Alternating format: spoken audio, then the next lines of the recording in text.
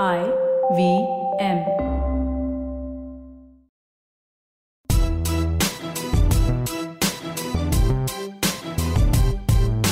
I'm Zarina Poonawalla, host of the Empowering Series podcast on the IVM network.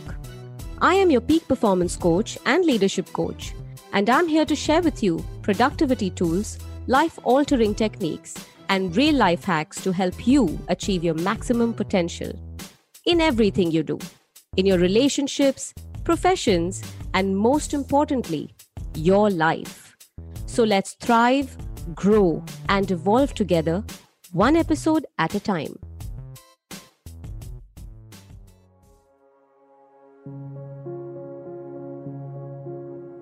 In 2012, Google took up an initiative and they named it Project Aristotle.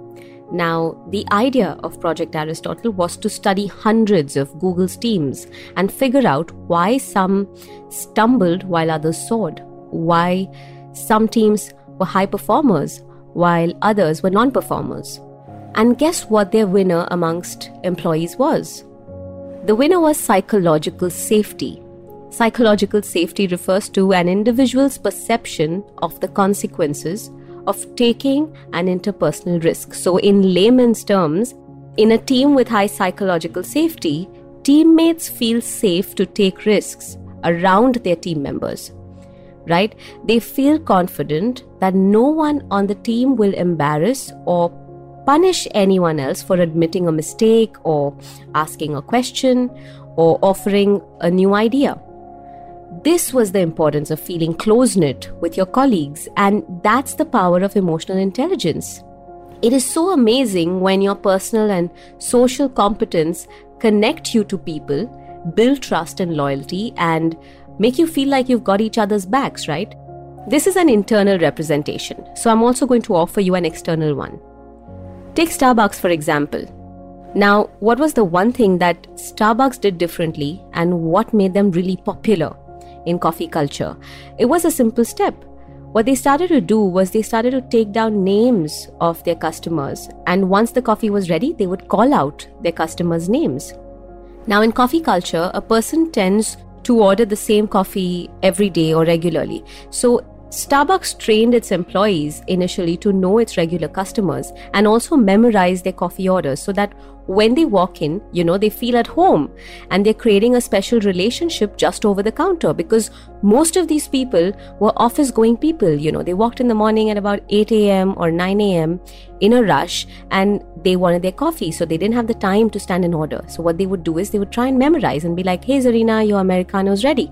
That is what made them special. That is how Starbucks actually grew, simply because they started to connect with people over the counter and make it special for them.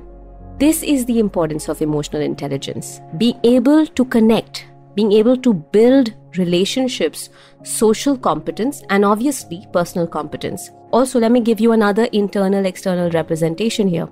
You will find that in most organizations, mid-level managers and even first-time managers have higher EQ than the top level of the food chain. Now, why is that? It's because they're supposed to deal with people, right? And that helps them to build those skills. Whereas at the top level, they just stop worrying about the people. Their worries change, their priorities change. And that's the reason why their average EQ is lower. And this is a research. This is just not me making up some stories. This is a fact. The top level management tends to have a lower level of EQ. And even if they don't have a lower level of EQ, their EQ level reduces over a period of time once they're on top of the hierarchy, because people aren't their concern anymore.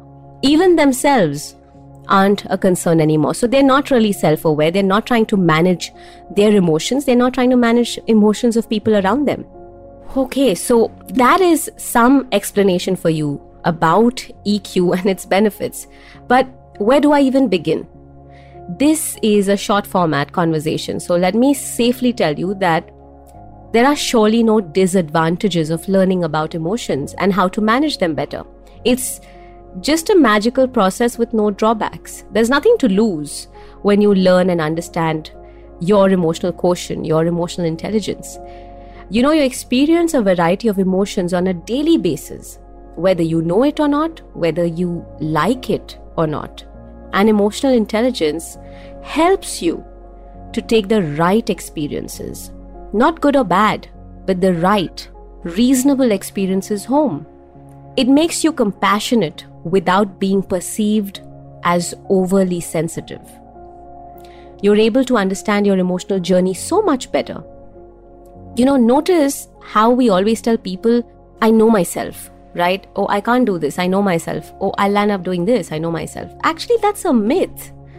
What you know is a version of you based on your experiences. That doesn't mean you really completely know yourself. You just think you do. EQ helps increase a lot more self-awareness. It helps you to actually understand how you feel and what you're feeling, why you're feeling it. You understand that sometimes you're being unreasonable. You understand that sometimes you are being reasonable. You understand when to say yes, when to say no. You understand a lot more about yourself. You can then regulate your emotions so much better. So especially for people who have anger issues, people who say that I know myself, I'm very hot-tempered or I'm very short-tempered, people who are a little, egotistical, people who think that they're entitled, people with low self-esteem, people with low self-confidence. So people from all spectrums of life can benefit from emotional intelligence because it allows you to know who you really are, or at least takes you on that journey so much more deeper. Stronger communication, obviously, because the best part about EQ, in communication specifically, is that people learn to communicate more respectfully and considerately. Not just as speakers, but also as listeners. Take a moment and let that sink in. Communicating respectfully and considerately is so important. And I think sometimes with a lack of tolerance, that is something that suffers. And it's not just for speakers, it's also for listeners. You're so much more calmer in high pressure situations and you become so perspective. Your listening skills just get stronger too, and you have the ability to send and receive messages with more clarity. So the chances of miscommunication reduce drastically. You're able to collaborate and work better with teams. Now, I already gave you the Aristotle project example, but collaborations as well, because we're in a world of social media. Everything's about collaborations these days. And it's amazing how trust and an easygoing colleague can help you perform better, or you perform better together with them. You can be more creative. You have lesser conflicts. And the same goes for all the social media collaborations. Being able to trust, being able to work together, being able to understand and connect on a human level. In fact, do you know that 90% top performers in an organization have higher EQ? Top performers, not top level management. And also employees with higher EQ have a better chance at making higher salaries. Approximately about $20,000 per annum. They have a chance, that's a research, they have a chance of making higher salaries. So if you don't have any other reason to be able to actually practice EQ, go for this one, because this one definitely is going to be motivating for you. Not to forget that you do level up, your productivity gets better, you're better at engagements. Leadership gets so much more effective. Leaders with higher EQ have proven to be incredible, and they just seem to understand other people's emotions, their own emotions, and they're able to manage pressurizing situations better. It also makes them great influencers, and their entire body language seems to be slightly more humble and rooted, because they seem to fall into that category because they understand themselves well. They understand where they're coming from. They're self-aware. They're managing their emotions. They're also managing those of others. So those kind of leaders just seem to be way more successful. It also allows leaders to effectively address rather than avoid those who might, react more emotionally. So you know how you just kind of shove the dirt under the rug sort of a thing? Leaders with higher EQ don't do that. They address an issue and they help to decompress an issue when it comes to their employees. They help. Your relationships improve. They improve drastically with your partners, kids, co-workers, bosses, because you aren't going to throw your emotional baggage on them. You won't just vent out at them without keeping their emotions in mind. It won't happen like that anymore. It just won't. You're going to equally try and understand where they come from. So if your boss is angry with you, you will try and understand where he's coming from. You'll know when to not take it personally. You'll be okay. If your partner's really messed up, you'll understand that, okay, they've had a bad day or something's wrong with them and you need to be there for them. Sometimes you will be more understanding. Sometimes it will help people to understand you better. So automatically conflicts are resolved and you're in a better space. Like I said, it's an unending list of benefits. So, you can manage your expectations better, you become a better problem solver, you're becoming more perspective, and eventually you're just more at peace with yourself. Do I need to say more? You simply need to experience EQ to know how much it can transform your lives, personally and professionally.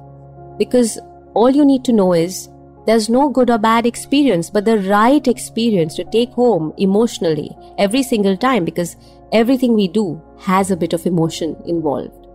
Just keep that in mind. In fact, just to plug it in here, I'm going to conduct a course on EQ very soon, a nice and easy course for you to get started. So if you may be interested, reach out to me on my social media handles for details. Be safe, be well, be empowered. If you liked this podcast, don't forget to check out other interesting podcasts on the IVM network. You can listen to us on the IVM Podcast app or ivmpodcast.com. You can also follow us on our social media. We are at IVM Podcasts on Twitter and Instagram.